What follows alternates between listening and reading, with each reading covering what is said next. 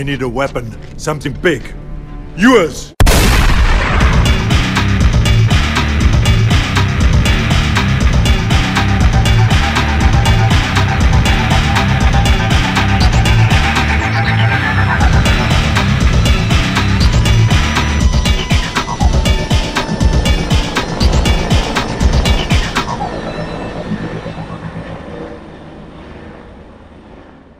Welcome to Arniegeddon. I'm Cam Smith. And I'm Tony G. And we're here this week to talk about The Expendables 2, occasionally known as Back for War. Is that really the subtitle to it?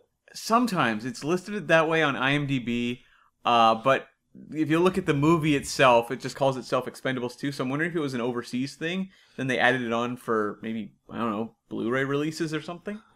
Well, if anyone out there knows, let us know. But yeah, Expendables 2 was, I think, a given that it was going to happen. The first one made quite a bit of money and delivered, I think, mostly on what people wanted. And so they thought, well, I mean, this is going to work again, right? And the first one made, I think, 100 million domestic. How could this one not make money? I mean, it did reasonably well. Tony, do you remember seeing it for your first time? I do. I think I went to see it in the theaters. Yeah, you did with me. That's right. I was trying to think. I was trying to think. There was someone next to me. I don't remember really enjoying their company very much. But yeah, I did go see it with you in the theaters when it came out. And what was your take on it at the time? I remember I was really excited that there was going to be more Arnold Schwarzenegger in it. You're right. And I was pleased on that account. But I remember liking the movie. I remember thinking about the same as the first film. How about you? Yeah, I think I'm about the same. I went in very excited to see Van Damme. Could not have cared less about Chuck Norris being in the movie. But Are you kidding? Nah, but Van Damme, we'll get into Chuck Norris later, but Van Damme was like a big deal for me. So that I was super excited about. But I remember being a little bummed that Stallone wasn't directing this time. Yeah, that's true. And I remember being a little bit upset that Mickey Rourke wasn't making a comeback. Yeah, definitely. I was excited that Liam Hemsworth was there, though. But, yeah, I recall walking out being like, yeah, I enjoyed it. But I also really didn't have any memories of it past maybe the hour after I saw it. No, to be honest, the only thing about this movie that I actually remembered before watching it again was the scenes with Arnold Schwarzenegger and Chuck Norris. Right. Well, so as I said, the movie did fairly well. So it cost about $100 million to make. Domestic made $85 million. So you're like, okay, well, that's definitely not that great. Thank God for international markets. Foreign sales, it did $230 million for a total of $315 million. Not a bad return on investment. No, not at all. And Expendables 1, while it did better domestically, its total was $274. So the Expendables was actually on the rise with part 2. It was making more worldwide. It's actually the 10th highest grossing movie for both Schwarzenegger and Stallone. Cracked the top 10, not bad. Yeah, and for the year domestically, it was number 36. It was sandwiched right between The Campaign. Do you remember that movie? No, not a bit. I think it was Zach Galifianakis and Will Ferrell, maybe? And Wrath of the Titans, the very ill-advised sequel to the ill-advised Clash of the Titans remake. Wasn't Mickey Rourke in that one? I wish. But it did beat the Total Recall remake, which is sort of Arnie-themed, which was number 55. Well, there you go. Real Arnold Schwarzenegger beats Arnold Schwarzenegger. That's remake. right. But you look at this year. This was a huge year where you can really see that franchises have taken over, and a sort of B-level pleasure like The Expendables 2 just does not stand a chance. So listen to this top 10. So number 1, with $623 million, you had the first Avengers. And of course, this is 2012 we're talking about. In number 2, you have The Dark Knight Rises. Again, a huge phenomenon. Number 3, you have The Hunger Games, which launches a big craze. Number 4, Skyfall, the highest grossing James Bond movie. At least not adjusted for inflation. Number 5, The Hobbit, An Unexpected Journey. Which, interestingly enough, is apparently not ended yet. As lame as that movie was, and that trilogy was, hugely awaited that first part was. People went to see it. I think I went opening weekend. In number 6 was Twilight Breaking Dawn Part 2, the closure to this franchise that made a huge amount of money. And interestingly, the year after this, glitter sales crashed. In number 7, you had The Amazing Spider-Man, which is the first part of the really bad Andrew Garfield Spider-Man movies, but nonetheless, Spider-Man brings in money. At number 8, you had Brave, which is Pixar, the one, like, original movie, I guess, except for number 9, Ted, the Seth MacFarlane movie, which, while it is, I guess, a standalone movie, it does feel like it's very much riding the coattails of Seth MacFarlane's, like, Family Guy kind of humor. A little bit, yeah. Yeah. And then number 10, Madagascar 3, Europe's Most Wanted, which did $216 million. So you can see that, like, that top 10, there is a huge amount of money being made by those 10 movies. And, like, an Expendables 2 is kind of a minnow in that pond. A little bit, but, I don't know if it had the same target audience as Madagascar 3. Although, there was some irresponsible parents who took, like, 6-year-olds to see this movie. Oh, I certainly hope so. I don't know why I hope so. But a man can dream. So this movie was really interesting in the development in that originally they wanted to partner with a Chinese distributor to, I guess, kind of cover the budget because this movie's getting more and more expensive, but domestically they're kind of just breaking even. And so they went with one originally who they haven't named, but the deal would have been that it would have been set all in China and that Donnie Yen would have joined the cast. So anyways, the deal fell apart, but they wound up with another financier and another Chinese company. However, Donnie Yen was not part of the package. He was actually not interested once he read the script. He was like, don't include me in your deals. Donnie, you got an eye for quality. Yeah, he winds up in like Rogue One instead a couple years later. Far better decision. But the casting is interesting because a lot of people walking out of the first movie had like their dream list of what action stars they wanted to see in Expendables 2. Van Damme was obviously on the list. I don't know that Chuck Norris was. I don't know. I mean, if you're gonna go and dig up the action stars of Days of Yore, isn't Chuck Norris up there? I mean, you would think, but I feel like he wasn't on the tip of the tongue for people. I feel like you were hearing a lot more Van Damme and Seagal. I think this was the heyday of Chuck Norris jokes. Probably. Yeah, well, I think it was. But, according to kind of rumors and scuttlebutt and quotes at the time, some of the actors that they were talking to were like Nicolas Cage and John Travolta, but that fell through for both of them. Antonio Banderas was too busy. He was like, oh, bring me back for part 3, guys. I'm not a part 2 guy. Jackie Chan wanted to do it, but was too busy shooting a movie called CZ12, or CZ12, which I'm not really sure what that is. That's a Hong Kong movie, I think. Charlie Sheen was rumored to be joining the cast as a CIA agent hunting Bruce Willis, because Bruce Willis at certain points was going to be maybe a villain. But he was busy going on Twitter storms and talking about Tiger Blood, I think, at the time. Yes. Mickey Rourke was on board and then bailed at the last minute. And this is a really weird one. Bruce Willis was quoted as saying Steve Austin would return. But wasn't he burned to death in the first one? He was. So I don't know why Bruce Willis is even bringing up Stone Cold Steve Austin in an interview. That seems like a really weird thing for him to bring up. Like, do you think he has any relationship with Stone Cold Steve Austin? I don't know. I mean, maybe they hang out together. Maybe they play chess together or something like that. Backgammon. Yeah. But yeah, so, it's interesting though. You look at this list of actors who were purported to join. I don't know a lot of these were high on fans' lists either. Jackie Chan for sure, but I don't know that people were like, I gotta see Travolta in Expendables 2. It was a shame they couldn't get Jet Li back. Yeah, no kidding. See you later, alligator.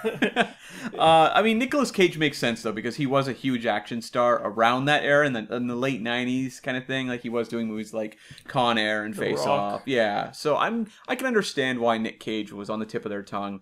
But yeah, a lot of these never wound up happening, period. You never saw Jackie Chan in part 3 either. So, what could have been, I guess. But ultimately, Kelsey Grammer, I guess, stepped in to fill the Jackie Chan role. Yeah. But I mean, I think, the big thing here was Schwarzenegger was coming back in a bigger role. And, he wound up shooting for 4 days instead of like 2 hours. So, yeah, although he is in the movie for quite a bit more than the first one. You can tell, though, that they were definitely shooting around him. But to be fair, you can tell they're shooting around a lot of actors in this movie. And you referenced Jet Li. He was actually busy shooting a movie called Flying Swords of Dragon Gate. And so he only had like a few days to spare for Expendables 2. I would be curious what the deal making was like, though, because I have to believe that Expendables 2 would probably pay better. Wouldn't you think? Who knows? Apparently, I mean, if Expendables 2 is making this much money overseas, who knows what a Flying Swords of Dragon Gate is making overseas? Yeah, it's possible. I have no sense at all of what a foreign production, I'm assuming it's a foreign production, would make in its home country. Yeah. Originally, Simon West, the director who came on to do this movie, was going to shoot this thing as a PG-13. Stallone warned fans in advance of release that it would be a PG-13. And then in post-production, they went in and added all the blood and gore. Probably a good idea. But you could tell that this movie was a PG-13 when they shot it, and that, like, the actors aren't really swearing at all. There's a lot of terms they use that you think, like, that's a weird phrase of that. Like, you know, Arnold Schwarzenegger uses the yippee-ki-yay. He does not use the motherfucker at the end. And you're like, okay, if they were shooting for PG-13, that makes sense. Yeah, although you'd think if they're going to go ahead and add all the blood and gore in post, they couldn't get Arnold Schwarzenegger to leave a voicemail that says motherfucker and just work that in at some point. It would be like the Hercules in New York dubbing. Exactly. Get that guy in. And I guess we should take this opportunity, though, for those of you who have decided to join Arnie Geddon at Expendables 2 for your first podcast for a some wise reason. choice. Yeah. Welcome.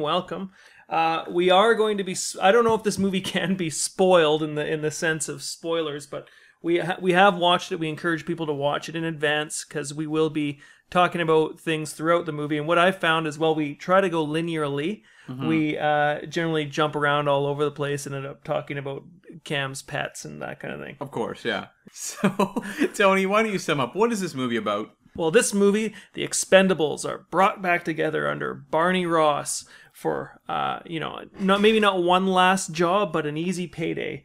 And are you talking about the actors, or are you talking about the characters? Both. There's a lot of the Venn diagram between the characters in the Expendables and the actors is basically just a circle. They're brought back for one easy payday, or at least to fix something that's kind of alluded to by Bruce Willis in the film, and ultimately one of their own gets lost, sadly, in combat. Right.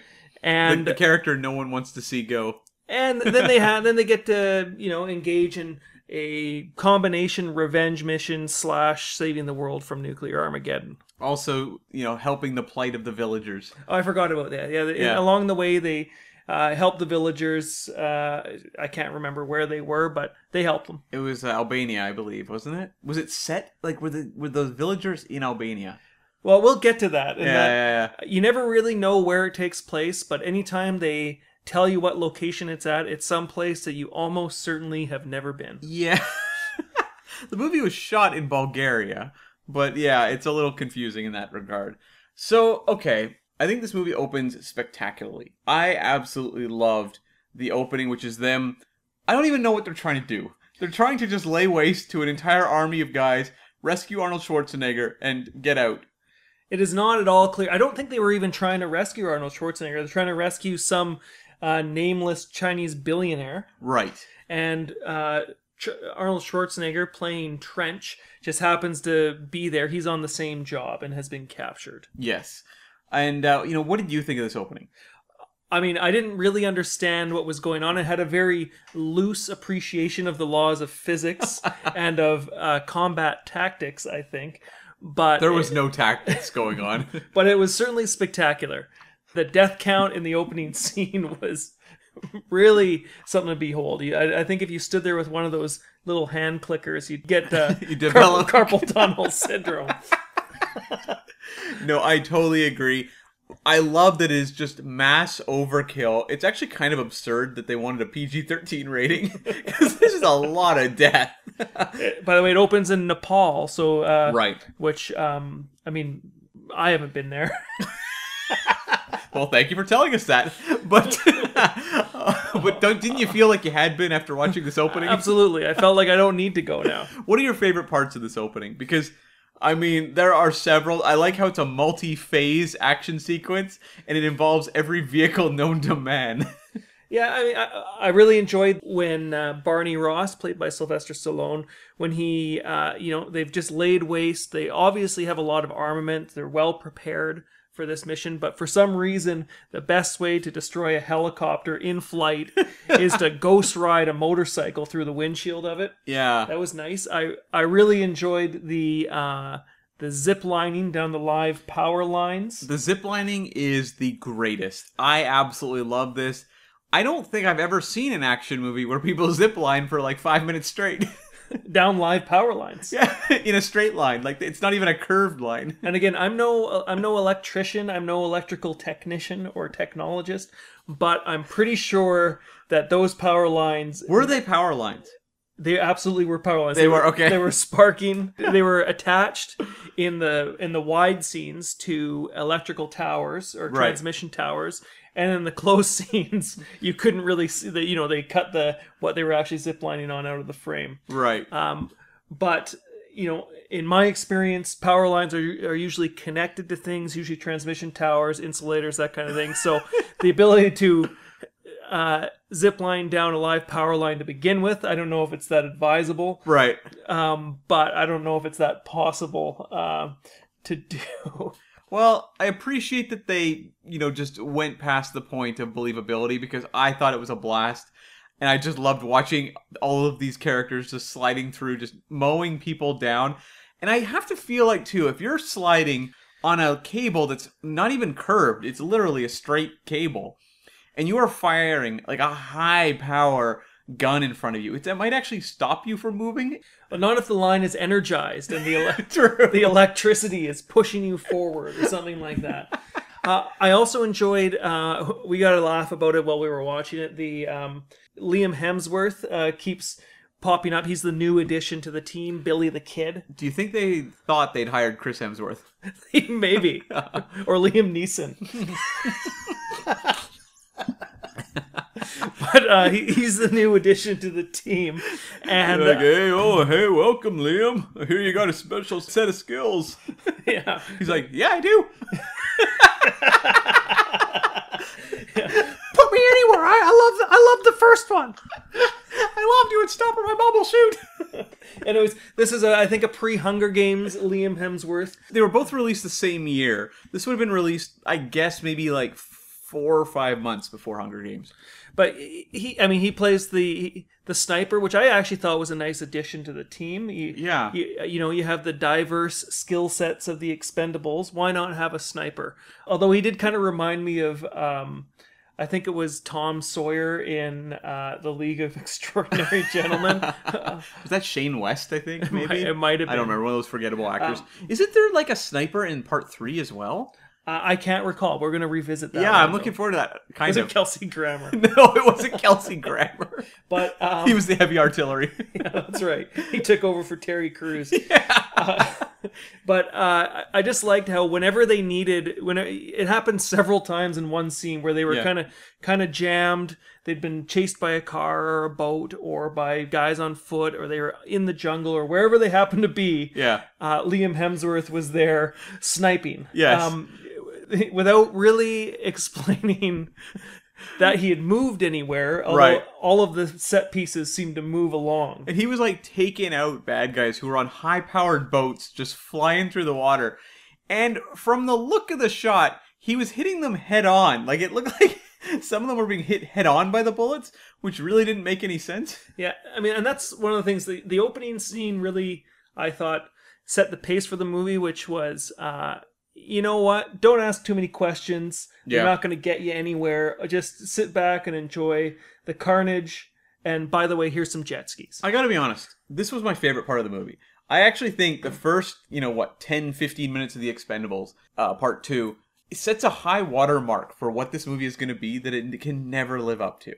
Because it really does feel just a variety of, modes of transportation and different types of action dynamics we're seeing on screen.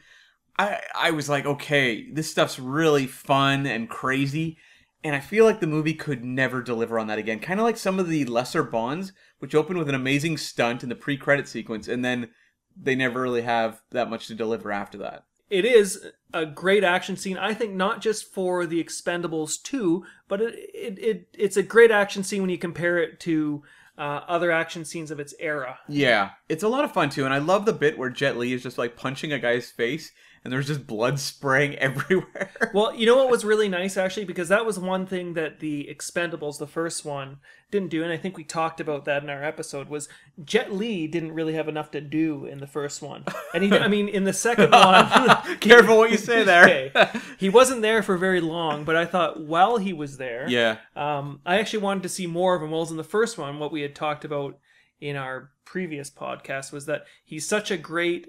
athletic and physical actor and performer. Yeah. That it was weird that they had him talking, which more than fighting, which is talking's not his strong suit in an English language action film. No, definitely not. One of my gripes with the first Expendables was that, Sylvester Stallone, I think, shoots large scale action really well and can get a real intensity to it. But I feel like when it comes to hand-to-hand combat, he struggled, and a lot of time it felt a little choppy. And so when Jet Li was doing martial arts, it wasn't conveyed in the most exciting way. Whereas I feel like Simon West actually knows what he's doing in that regard and can shoot hand-to-hand action really well. I mean, we see it far later in the movie with Jason Statham versus Scott Adkins. Like, you can really see he can stage a martial arts fight in a really exciting way. Yeah, well, I mean, Simon West, he has a fairly decent... Well, you gotta... Well, why don't we just kind of go through a run-through of Simon West? And I want to hear your thoughts on some of his filmography. So, Simon West explodes onto the screen with the movie Con Air. And were you as big a fan of Con Air as I was? I loved Con Air. I thought it was great. Me too. Probably one of, if not the best Nicolas Cage action piece. Really? Not The Rock?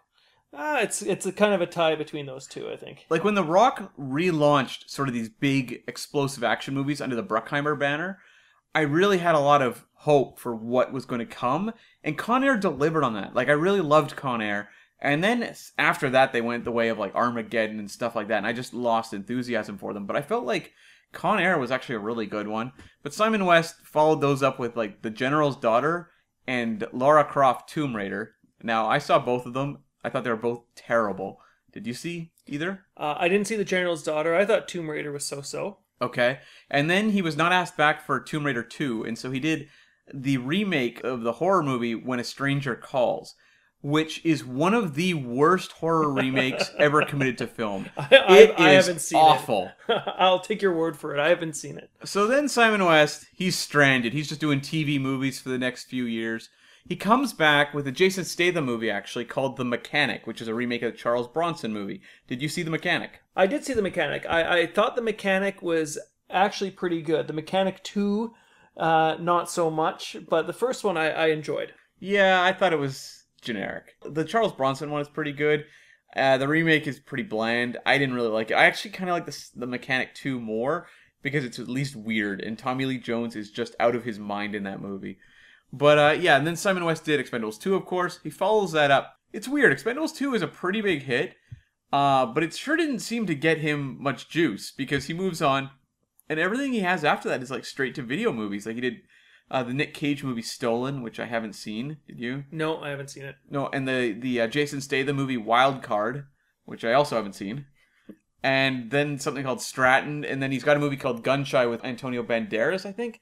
Again, it's like he's just kind of stranded in video land, and it's weird. I don't think it's because he's a bad director. I actually think if you look at The Expendables 2, he can shoot action really well. And I watch a lot of really badly shot action movies nowadays. I don't understand why he's working in home video, whereas, Olivier Megaton, who did some of the Taken movies and some of the Transporter movies, he's terrible, but he's still working theatrically. I don't understand how that works. I think I enjoyed all the Taken movies. Oh, brother. And I probably enjoyed all the Transporter movies too, but that's kind of getting off a bit of a tangent. But there's a shot, I believe, in Taken 2, which is amazing, where it's like Liam Neeson jumping over a fence, and there's something like 20 cuts.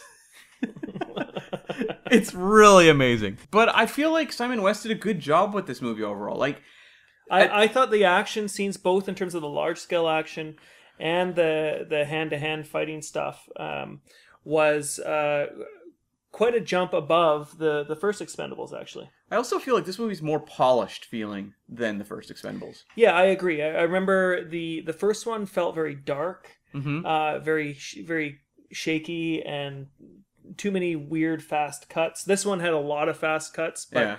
but they seemed to make a little bit more sense in the context, and things were cut to give a little bit of momentum to the film rather than the sense that things were just being cut kind of at random. I did appreciate the kind of the slicker look to the action. I think it was very helpful in just differentiating between the two, because this one could have just felt like the same thing over again, and at least with a bit of a different directorial style, it gives it a little more energy, kind of like the James Bond movies where they bring on a different director each time, because the formula is going to be the same, especially with these Expendables movies. They are really similar. You watch this one, you realize like this is almost the same movie as the previous one in a lot of ways. Yeah, if there's one place where the action does falter a little bit throughout, I thought, and maybe it has to do with them making it an R-rated movie from a PG-13. Yeah. I think, and we had the same gripe with the first one. It's the computer-generated blood in a lot of cases. I think it really detracts Yeah. from the impact of the scenes, and and there's a couple places some computer-generated smoke and fire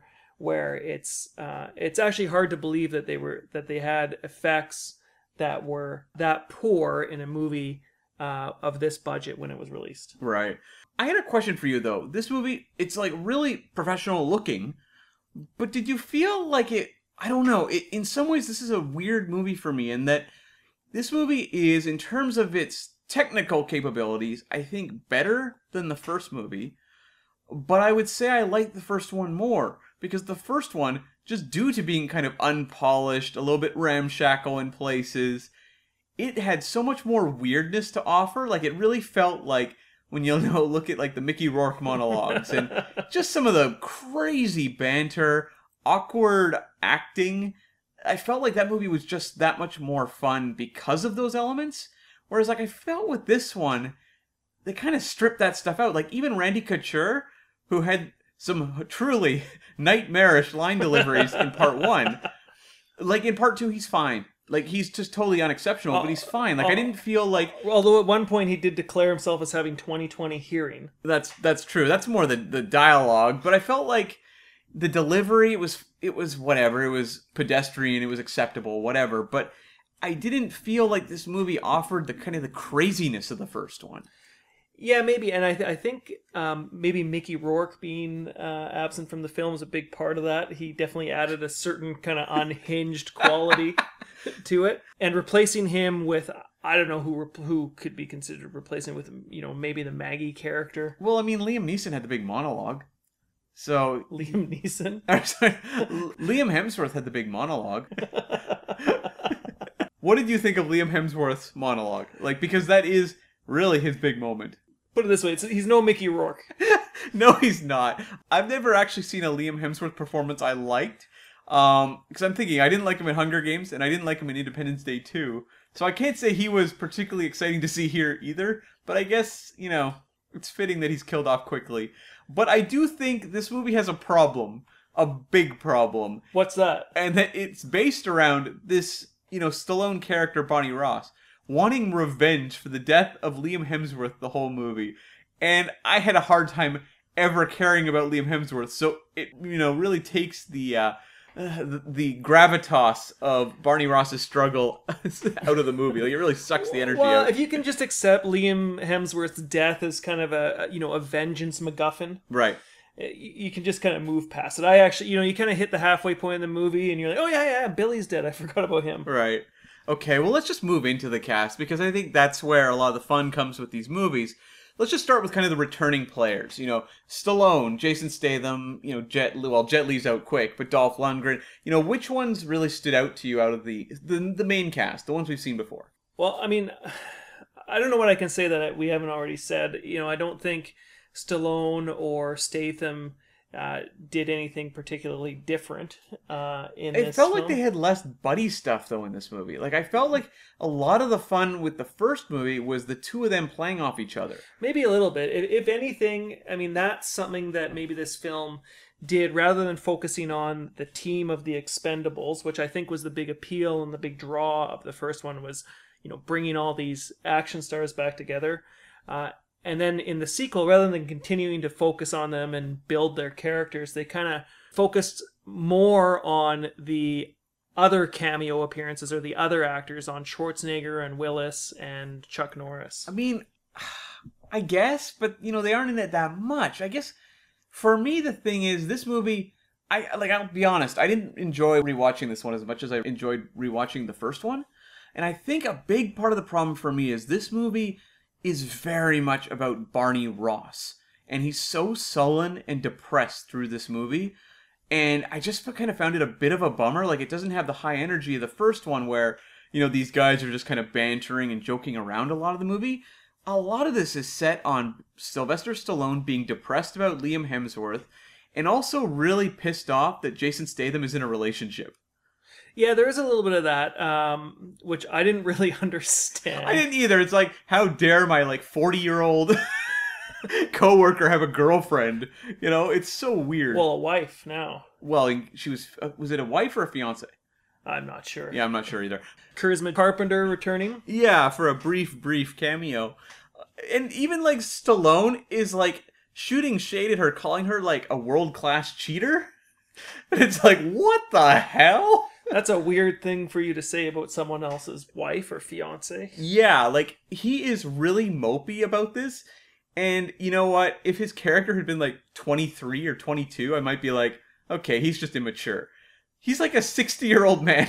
He's just very immature. He's incredible. He's a stunted adolescent, Barney Ross.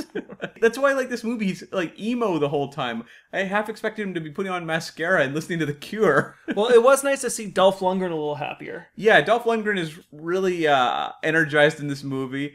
I kind of liked how he was more of a villain in the first one. That was really fun. It definitely feels like he's having a lot of fun in the team unit this time, although he's incredibly rapey. Yeah, and you do get the impression that a lot of Dolph Lundgren's scenes are just kind of close-ups of him in cars yelling things at bad guys he's shot. You got the impression that maybe Dolph Lundgren came into the studio for a day or two on his own. Well, a lot of the movie feels like that. It's just quick cuts to Randy Couture or Terry Crews or Dolph Lundgren. Just quick shots of them just going woo! Things like that. Or get him! Just quick one-off lines they can throw out there while an explosion goes off. I thought Terry Crews was pretty good returning as Hail Caesar. He had more to do this time. A little bit more to do. I thought that Randy Couture as Toll Road, why was he even in this movie? He had nothing to do. He had one little bit of dialogue, again about his ears. And also asking for coffee at one point. Beyond that, there's a part where Dolph Lundgren is trying to hit on the new female lead, the actress Nan Yu playing Maggie. And it's just Randy Couture's with a group of people, and he's just reading a book, wearing glasses, and he's looking up, watching and laughing. But he just feels like he's there to react to what other people are doing. He doesn't actually have a character or dialogue. Yeah, and it's kind of strange because I think in the first film he was kind of he was kind of portrayed, I think, anyways. I mean, they had him reading, so I'm assuming he's the academic of the group. And they did that again here. They did that again here, but they also gave Dolph Lundgren a master's degree in, well, I guess not chemical Dolph engineering, Lundgren. right? I want to make sure I get this right. Yeah. They gave Gunnar Jensen a master's degree in chemical engineering. Dolph Lundgren, of course, already has one. Yeah, exactly. And there's a whole bit, where he's trying to make a bomb and it doesn't work, which I don't really know what that says about the character's chemical engineering. Yeah, one thing about the film and about the actors and the interaction between them, and I don't know if it's due to the actors themselves, but it seems like there's a lot fewer jokes that just went totally over my head. There was a lot of bad jokes, but not to the same degree as the first one, where people would say things and I literally had no idea in the first one if they were telling a joke or talking about something expository in the film, or just hallucinating. Yeah, hallucinating, exactly. But which do you prefer? Do you prefer just these flat bad jokes, or did you like more of the first one, where the jokes are just head-scratching oddities? I mean, personally, I like the head-scratching oddities. Me too. But I'm glad in some ways that they kind of realize that this movie better be tightened up a little bit. I think my favorite little bit of humor, maybe, and it's not funny, but it's, I guess, clever in a lunkheaded way, is when Jason Statham is posing as a monk, and he says, like, I now pronounce you man and knife. I kind of like that. That was goofy. It wasn't when Barney Ross tells Lee Christmas, "You got the ego the size of a dinosaur." Brilliant. That's A-level scripting right there. Yeah, there was some really weird lines like that. You know, speaking of weird lines, though, let's get into Arnold Schwarzenegger. Yeah. Because Arnold Schwarzenegger, again, he's back. He's got more to do. We get to see him actually in action sequences this time. Briefly, did you enjoy seeing Arnold actually in action sequences in this movie? I thought the action sequences with him in it were actually pretty fun, Yeah. pretty high energy. You know, he was clearly using, I think he was using an automatic shotgun that was clearly actually rocking him back and forth. Right. And I like the bit where him and Bruce Willis are in the like miniature car in the airport, driving around shooting guys. Like, it's a fun action sequence to see. If you can only get Arnold for, like, I guess probably 3 days of action shooting, I think they found clever ways to have memorable action beats for him. But, and it's a big but, Yeah. what did you think of his lines? Yeah, that's why I said briefly, let's talk about the action, because the lines, I think these may be the worst lines Arnold Schwarzenegger has ever had to deliver in a movie. I mean, he's had bad dialogue in some of his movies, like Hercules in New York or something. He doesn't even have dialogue in this movie. He has lines from previous movies. Yeah, and this is maybe the point where, you know, in the first movie it was maybe a little bit forgivable because him and Bruce Willis were there as something of a cameo. Yeah. And I could have forgiven him showing up in this movie and maybe delivering an "I'll be back" or "You're terminated" or something like that, and then kind of moving on and getting to the action scenes. But I mean, he makes the same self-referential jokes about 3 or 4 times. It was like watching Killing Gunther again, which we reviewed on a previous podcast, where Arnold Schwarzenegger is just there to kind of poke fun at Arnold Schwarzenegger. Yeah, but at least in Killing Gunther, they were using quotes that were, at least some of them, a little obscure. Like, there was a couple from, like, Predator that weren't necessarily the get to the chopper. But here, there's a bit where he's talking to Bruce Willis in that airport, and it's brutal, where he says, like, "I'll be back." And he's like, no, it's, what does he say? It's like, "You always say I'll be back," or something like that. You've been back enough. You've been back enough. And then Arnold Schwarzenegger goes, "Yippee-ki-yay." And it's just like, oh my god. And then a guy runs up, I don't remember who it is, but then he says, "Who's gonna come next, Rambo?" And it's like, what? Like, Yeah. it's just bad. Yeah, and like I say, if it had been one line, that could have been good for a chuckle or a smirk. I think it would have been okay, but when Trench shows up in the mine, he says, "I'm back." Cued to the Terminator score. That's Like right. a brief snippet of the Terminator score. That's right. The opening. Chun, chun, chun, chun, That's right. kind of thing, yeah. Which, and again, if that had been the only scene, I think I would have been pumping my fist and saying that's pretty awesome. You can never fault Arnold Schwarzenegger for saying "I'm back" or Yeah. "I'll be back." Yeah. I mean, he's certainly done it in enough of his films, but this is at a point where after the reveal, Terry Crews as Hail Caesar has said, "Your ass is terminated." Yeah. And so there's already been a few of these jokes, and then they just keep coming. And, the one-liners only work when there's one of them. Right. Yeah, no, that's a good point. And these movies have done nothing to give him a fun new one. It's just like, let's just trot out the greatest hits. And you know what? One is okay, but yeah, when there's like 4 in this movie, it's just kind of embarrassing. And it's not like they're giving him a lot of interesting things to do just with this character. I actually think Bruce Willis is given a character with more potential to do fun things. Like, I don't even really know how to define the Trench character.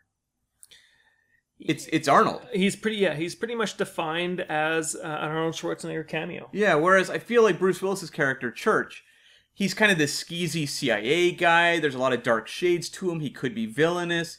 Like, there's a lot more room to play with him as a character. Yeah. Which is why they don't just throw around, just catchphrases for Bruce Willis. Because you can actually write him a bit of a character. And look, Bruce Willis looks like he's sleepwalking through this movie for the most part. This was...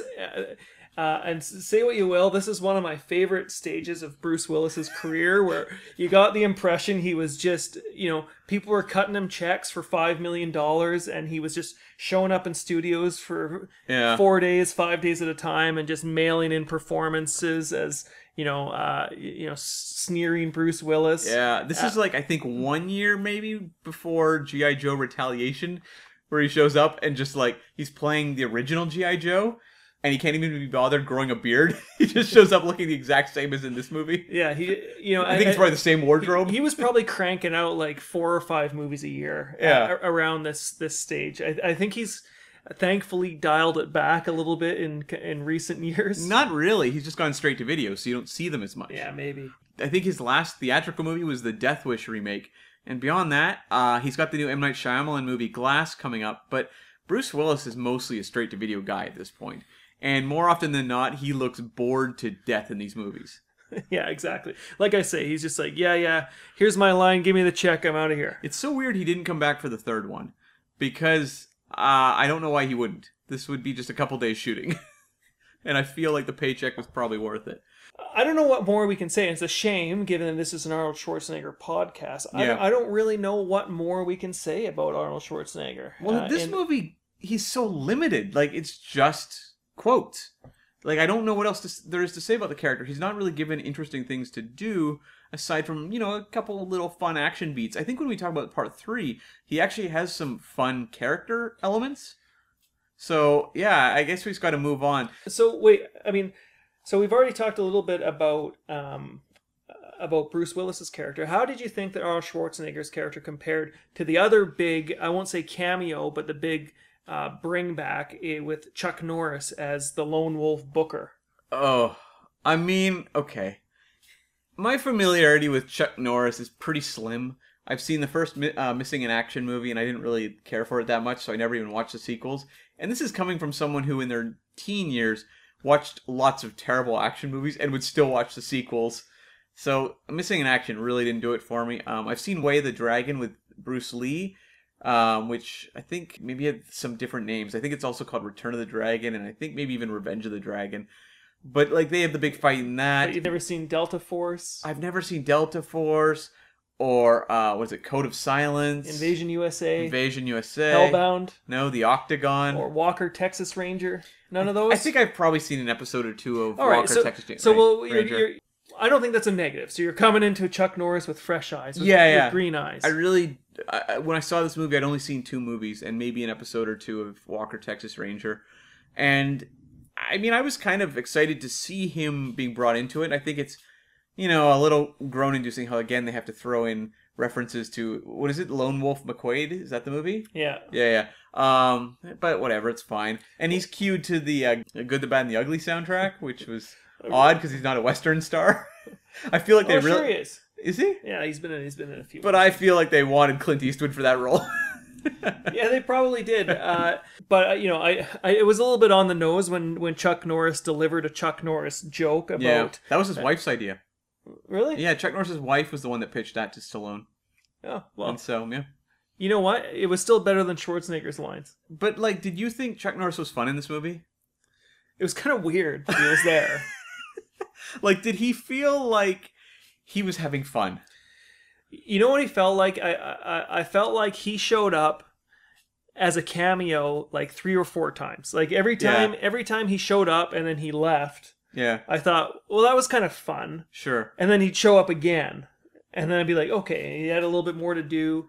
I thought the first time he showed up, where he basically shows up, says, what are you doing here? Which was a fair question. What was he doing at a fake Cold War era city? Right. Just at the right time.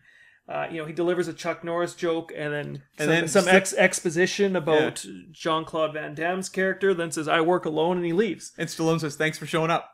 Yeah, and I thought, man, they should just leave it there. But then he shows up again 2 or 3 times. Yeah, during the airport shootout and then near the end of the movie.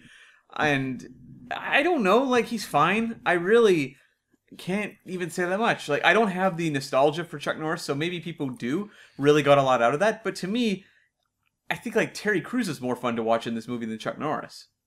Yeah, although Chuck Norris did lay down some pretty serious mayhem in the airport. But I feel like that's all part of a joke anyway. And I think this movie has a bit of a problem in that it uses both of it's kind of two big action guest stars in Chuck Norris and Schwarzenegger as like Deus Ex Machina devices who just kind of drop in out of nowhere just to save the day. It's like the script couldn't even figure out how to get these guys out of trouble. They said to throw in a guest star to save the day. Yeah, and that's probably fair criticism. You know, if they were going to have them in there as cameos, they probably should have just kept them as cameos. And if they were going to have them in there as characters, they probably should have developed those characters a bit more. Yeah, and the movie was written by Richard Wenk, who he works with Anton Fuqua a lot, but because he wrote the Equalizer films, he wrote the Magnificent Seven remake. He did Jack Reacher 2, which really stinks, actually. The first one's great, but Jack Reacher 2 is not good. And he also wrote The Mechanic, which, of course, was directed by Simon West. So It makes a lot of sense why he's on this movie. But, I just feel like he didn't write interesting things for his guest stars. Like, I think the camera loves them. I think Simon West gives them a lot of fanfare when they show up on camera. But then they don't really have that much to actually do that's interesting or say. But I will say there is an exception to this rule, and that is Van Damme as the villain. I think Van Damme, aside from the big action opening, has the best scene in the movie. In his first appearance, where he, him and his men like surround the Expendables, have them all laying down. He's holding Liam Hemsworth hostage. Van Damme is just perfect, and I love how he's hamming it up. He's doing weird things with his performance. He does chew the screen up quite a bit. Yeah, like, I have a lot of enthusiasm for Jean-Claude Van Damme. I was thinking about it before I saw this movie. I was going back and doing a bit of research. I was watching some of the Van Damme movies I hadn't seen, like Kickboxer and Death Warrant.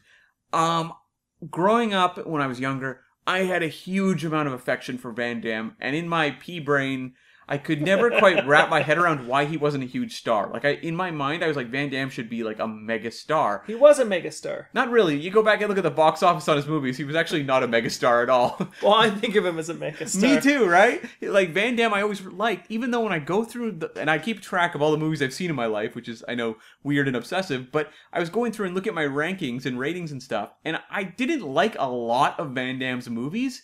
Like, stuff like Maximum Risk or The Quest, or I didn't like Double Impact. Like, a lot of these movies I thought were junk or Nowhere to Run, but I always really liked him because he always does interesting things on screen. Like, he's not ashamed to look goofy or ridiculous, so he'll really put himself out there. And this was a weird time in Van Damme's career too, because he had not really had much of a comeback at this point. I think he was doing straight-to-video stuff or limited release stuff. I'm trying to think, maybe The Replicant was around this time. That's around 2001. In 2008, he did JCVD, which was, I think it was set up as a comeback, but it didn't really break through. Like, we both saw it. It was okay. It was good. I mean, I thought it highlighted his acting skills, certainly. Sure. A little interesting bit of trivia.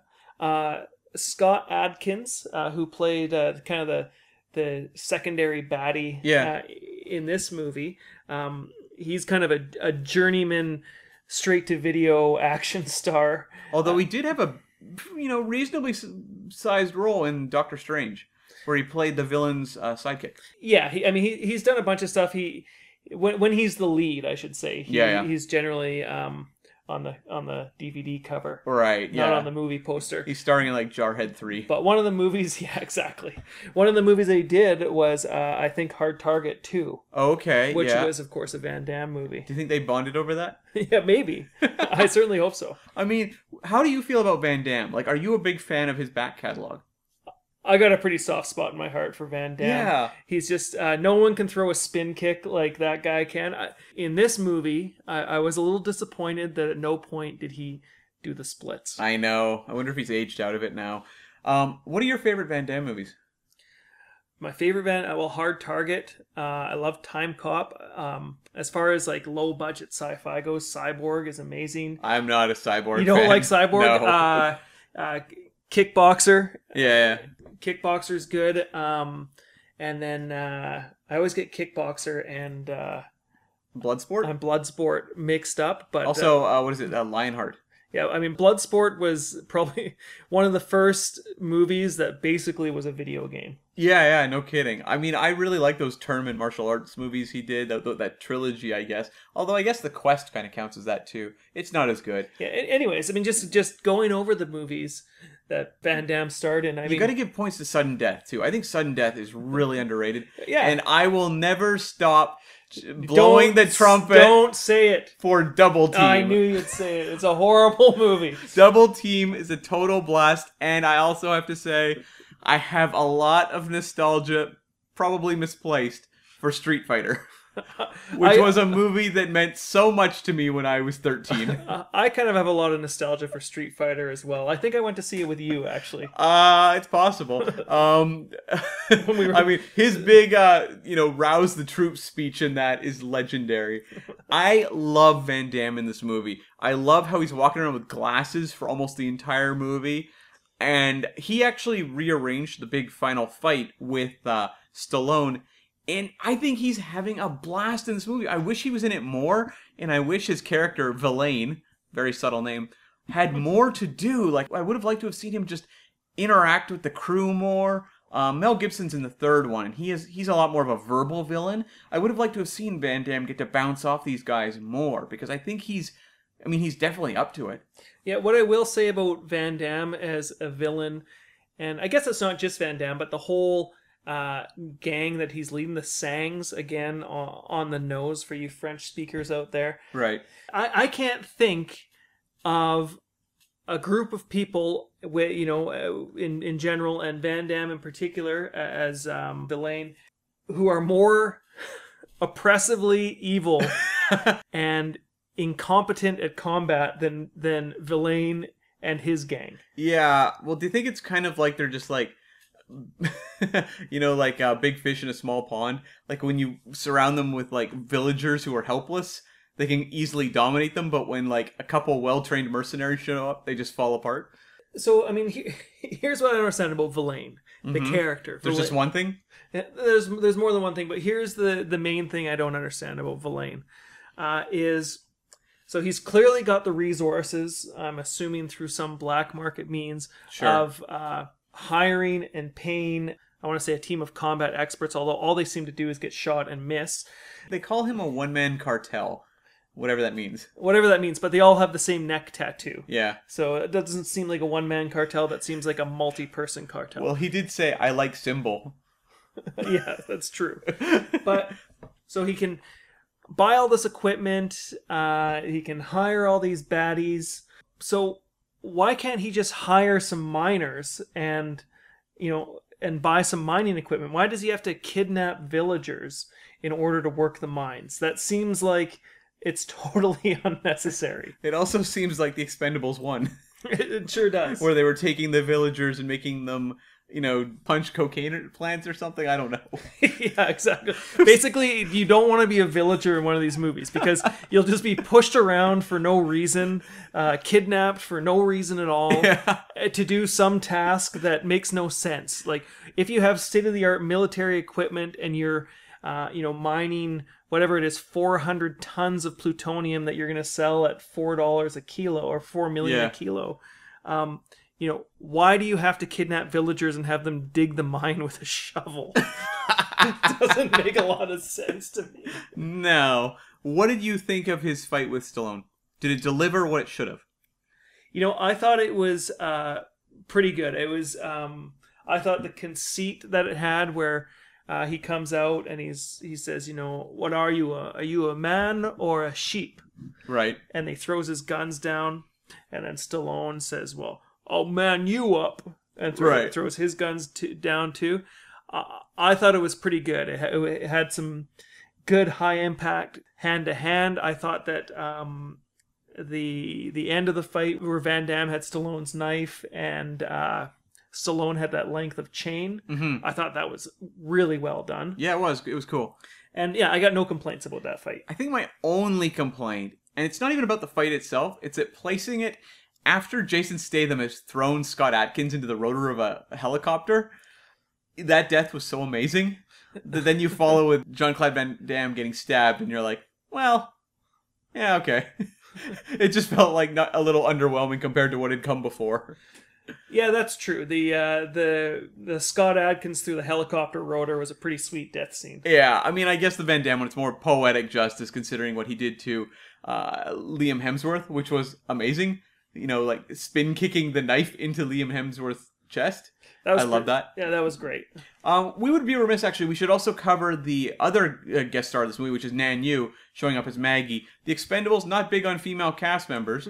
No, not big on women in general. Yeah, it seems to be that's their general philosophy. But what did you think of Nan Yu? Because this is a character I think would be easy to ignore in the sense that, like, it's weird how... Well, certainly everyone in the movie did. That's very true.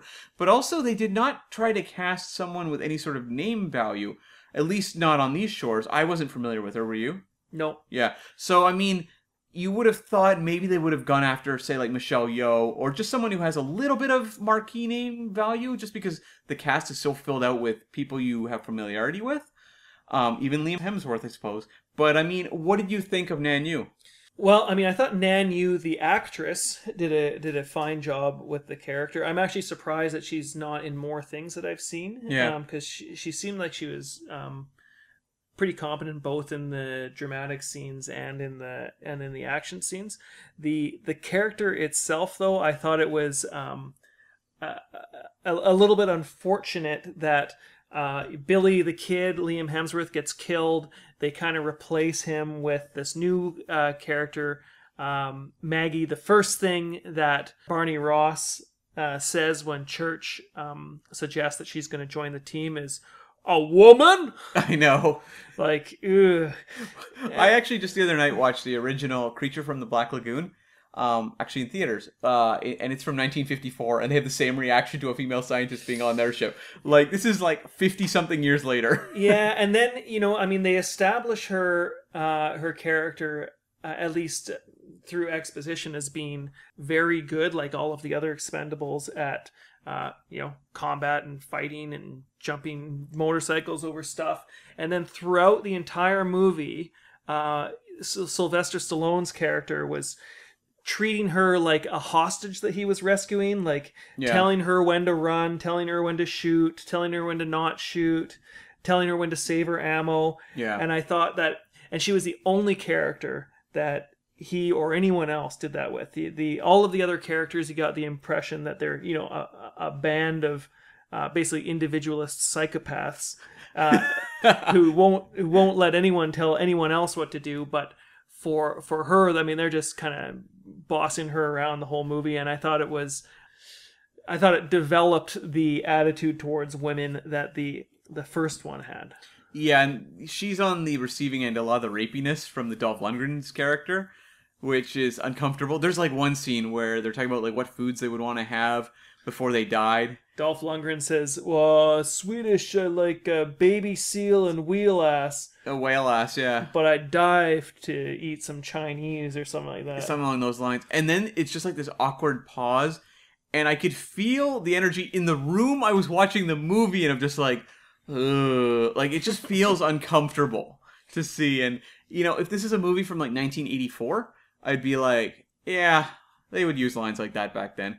In 2012, when this was released, it's like, okay, guys, you probably shouldn't be throwing that one in there. Well, I mean, certainly not when you pretty much only have, you have basically 3 female characters in the entire movie. She's the only one who really matters to the movie. You have, Charisma Carpenter playing Lacey, who is Lee Christmas's fiance. And she's in one scene. She's in one scene. They established her in the first movie as a woman who is totally devoid of agency, of her own abilities. Yeah, and she's in this one called like a cheater. Yeah, not just called a cheater, but the guy's friend says that. Yeah, to her fiance, and then you have Amanda Ooms, who is playing, I guess, the leader of. The village? The village women, who are the only people left. I guess women are so weak that even though they're trying to dig this mine out desperately, and they're kidnapping men and working them to death, they leave all the women along with the children. Right. And But the Expendables roll into their town, and the women who are like want to protect their children. This is some like warrior woman shit. This should be like kind of like Mad Max Fury Road, where it's like they're gonna protect their kids at all costs. So they open fire on the Expendables, and the Expendables are just like laughing, like we should just stand in front of their guns. Yeah, these guys can't hit anything, and then all of the Expendables just leave cover, and stand in front of them, and they say, "Yeah, we're here to save you," or whatever, and then the women, invite them inside and show them the children. Yeah. And we're all locked in like Harry Potter's closet. Yeah, and say, "Oh, please, Sylvester Stallone, will you help us?" Yeah, it's like, come on, these women should at least be able to fire a gun straight. Yeah, I feel like these would be women who are a little bit battle hardened at this point in their lives. Yeah, and I don't know. I don't know how Albania is these days, but the Albania of this movie seems very violent. And otherwise empty. Well, that's Well, that's the other weird thing. I mean, Albania is, it's not the most developed of the European countries, right? But it is a modern country with a tech industry and a tourism industry, and I'm pretty sure the Albanian democracy, or the parliamentary democracy, or whatever form of government they have in Albania, which is not Van Damme. Yeah, it's not Van Damme. They would probably notice if gangs of thugs kidnap every man in town. For like not just one town, but villages all around, and were working them to death in a plutonium mine. Like, I actually wonder how Albanians feel about this movie. Yeah, I would be curious to know. And it also has this weird town that's designed to look like an American town that the Russians or something were using for training drills in the Cold War. I guess it's so weird. I mean, I guess it's the Universal Studios Bulgaria backlot. Yeah, I guess so. It's so weird. I mean, I will say, it's an okay idea in the sense that it's an odd place to set your action movie, and I think it's interesting. I don't think it's particularly conveyed or showcased in an interesting way. It's not used in any way. There's no real reason to put it there as opposed to putting it anywhere else. That's why I feel like it must have been a backlot. It must have been, yeah. Like, it must have been an existing set they could use, because otherwise there's no reason for it. Yeah, maybe Children of Men had just wrapped up. And oh, good call. Yeah, maybe. In the background, you can see Clive Owen in a boat at one point. Yeah, exactly. I want to move away from the baddies and kind of go back to some of the action set pieces. I mean, were there any other set pieces besides the final battle between Barney Ross and Villain? And the big airport shootout, yeah. And the airport shootout and the opening, and then the opening scene. Was there anything else that stood out for you in this movie? Not really. Like, I know a big shootout in the middle that Chuck Norris saves him from. I don't know, I feel like the opening delivers the big showcase stuff. The ending tries to go big again, just not quite as well as the opening. In the middle, I don't know, there's, a couple little skirmishes, there's a fist fight in a bar. I don't know, there was nothing that was that memorable to me. I don't know, how about you? What really stood out to me is the Jason Statham's fight where he's dressed as a priest. Yeah, that was cool, yeah. And he's got the smoking sensor. Yeah. I don't know why he needed it to be smoking to complete the costume. But he, it has just what seems to be an infinite number of knives. I thought that was done really well. Yeah, I did enjoy that. It was a great image, and I think this movie needed a few more of those. Like, I think the original may have done a better job showcasing these stars as kind of icons. I don't know that this one did a great job of that. But it did in moments like that. Like, having Jason Statham, there in the monk's robe, that's a great image. And I think they succeeded with Van Damme. Some of the others, not so much so. And I have to say, they gave Stallone's character a very unfortunate wardrobe in this movie. His Expendables gear is really dorky. Well, I was laughing about it originally. The pre-Van Damme mission that they went on to retrieve the map to the plutonium. Where they're dressed like the Inglourious Bastards. I thought they were dressed like something out of a Macy's catalog or something like that. Like, they were wearing like their combat slacks, I guess. Right. Yeah. Well, it almost looked like a World War II movie at that point. Yeah, and I wouldn't have noticed it if you hadn't pointed it out. But at some point, once the action starts going, their wardrobe just kind of, the scene cuts and their wardrobe has changed. Yeah, they're in their Expendables uniforms. Little continuity error there. Yeah, well, I mean, I don't know if it's an error so much as just it doesn't really make any sense. Someone not really caring. Was there anything else you want to touch on in this movie? Is there anything that jumps out? Like, do you feel like... Well, I do want to... I feel like it would be a shame on a Schwarzenegger podcast to leave it all negative. Hey, you were more positive than I am. Yeah, you were quite positive on it. I did like it. I did like the fact that when he went to open the door of the smart car, he just ripped it off its hinges. I thought that was a nice touch, but... I mean, besides that... Arnold Schwarzenegger just looked kind of tired in this movie. He looked a little tired. He was shooting this the same time, I believe, he was doing The Last Stand. That's right, yeah. And, we haven't done The Last Stand on the podcast yet, but when you see that movie, like, Schwarzenegger is definitely not in very good shape. And you can kind of feel that here, whereas, like, when we talked about Killing Gunther, he looked great. Yeah, he looked fantastic. This is definitely Schwarzenegger's transition, away from the political life back onto the big screen, and he just isn't quite in that Arnie shape we expect, and he just looks kind of tired and worn in this movie. I think he would be a lot more with it even in Escape Plan, like a year or two later. Yeah, I agree with you. I think that Stallone... I don't know if I really need to get it. He did have a couple good lines. I did like that opening line that kind of sets it off, where Billy the Kid's been killed, and they say, "What do you want to do?" And he says, "Track him, find him, kill him." That's his best line in the movie. Yeah, probably. I complained when we did the Expendables 1 that I felt like Barney Ross was not a character, that Stallone had not figured out who this character was. And now I regret saying that, because sitting through this one and seeing Barney Ross just mope for 2 hours or an hour and 42 minutes straight, I was like, oh, Stallone, this is not what this movie needs. This movie's really goofy. Like, it is a super goofy movie. And it does not need this anchor weighing it down of just, like, this character who's miserable. Like, who wants to watch a miserable character in this movie? Yeah, he wasn't a ton of fun. He was kind of mopey. Like, he was doing, like, First Blood, when I want to see, like, Rambo 3. Yeah, I agree with you. I mean, I don't want to see him, like, crying over a friend getting blown up by a shoebox. Yeah, this just needed Colonel Troutman there. Well, that would have helped, actually, if a random army guy showed up and just started talking about how awesome Barney Ross was. I'd be like, now this is the scene I needed. Yeah. Because this movie doesn't convince me that Barney Ross is awesome, even though he does lots of cool action stuff. And actually, I will say, I'm glad that that this jumped to my mind, because I would have hated to have missed this.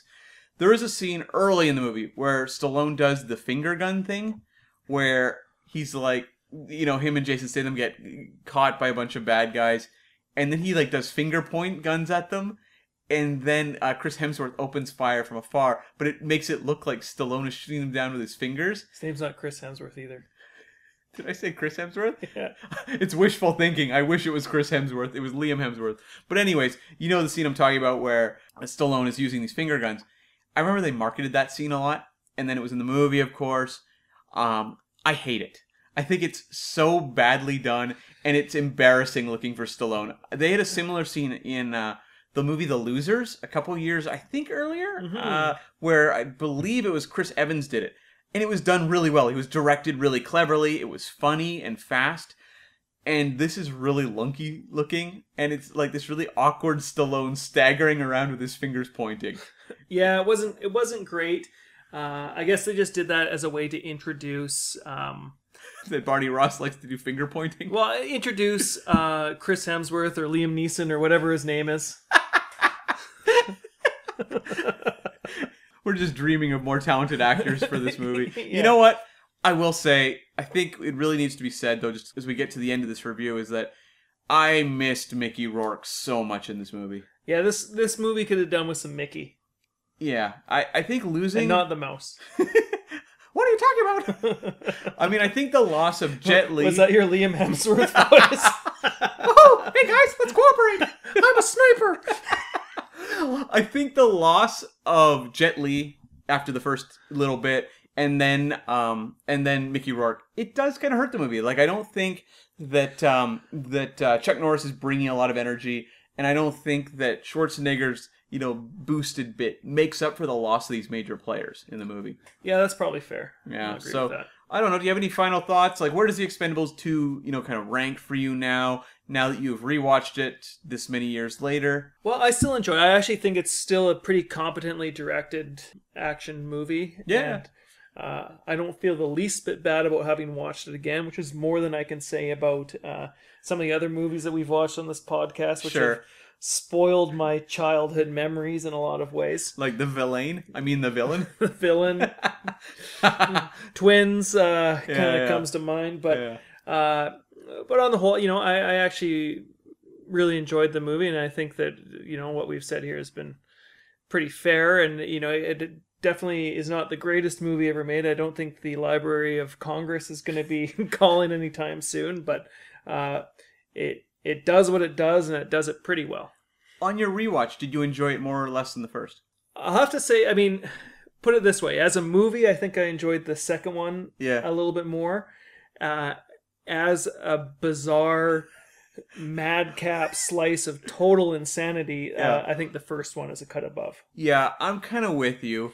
I really enjoyed rewatching the first one because I was just like, I had completely forgotten about how insane the movie was. And so reliving some of these bizarre line readings and Mickey Rourke monologues and all that, I was like, this is great. Like, I love this. I'd totally watch this movie again. This one, I enjoyed watching it. Like, I would never say I was bored. I was always looking forward to the next action scene or when Van Damme was going to do something more. But it just didn't have, I guess, maybe the novelty or the weirdness of the first one. It felt, in its kind of stabs at respectability, not as much fun as the first one. Like, the first one felt like it was made kind of by outsiders, whereas this one felt like it was a little more like, let's make more of a Hollywood movie. And I don't know that I enjoyed it as much for that reason. That's fair. After watching this one, are you looking forward to watching Expendables 3? I'm curious to watch Expendables 3. I think what sticks in my mind, though, is that, well, number one, it's PG-13, which is a downgrade as far as I'm concerned. If you're going to make these movies, they got to be rated R. But also, we complained a lot about Chris Hemsworth, Liam Hemsworth in this movie. Chris Neeson.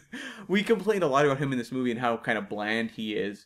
There's a lot of those characters in part 3. Because they bring in, like, Ronda Rousey is at least an actress who's formidable physically. So that's a plus. But yeah, like, there's a whole team led by Kellen Lutz, who's just like dead wood.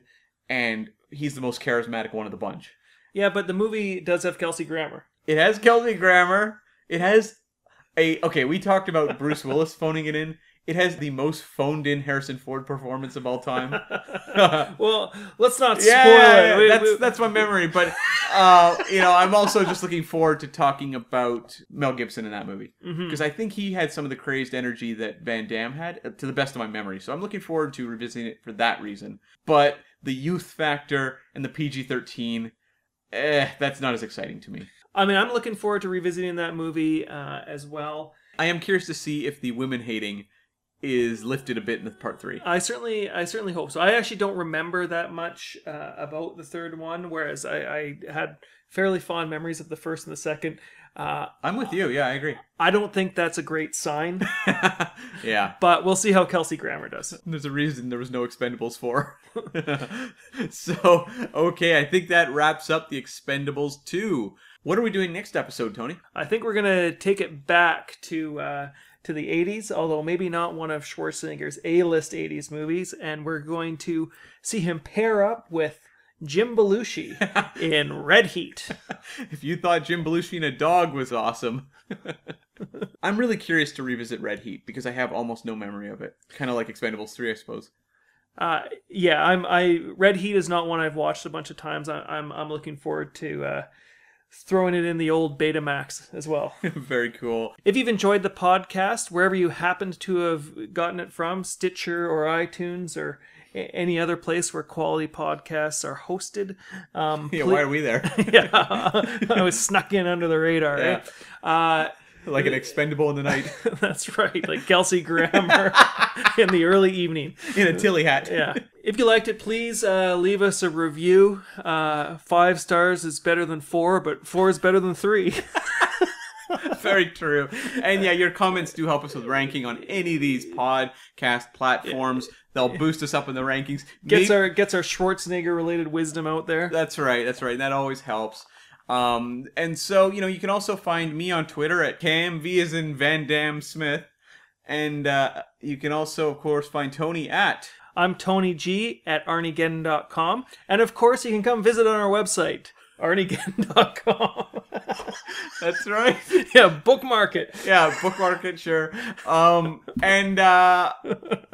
Okay, so we'll be back with Red Heat.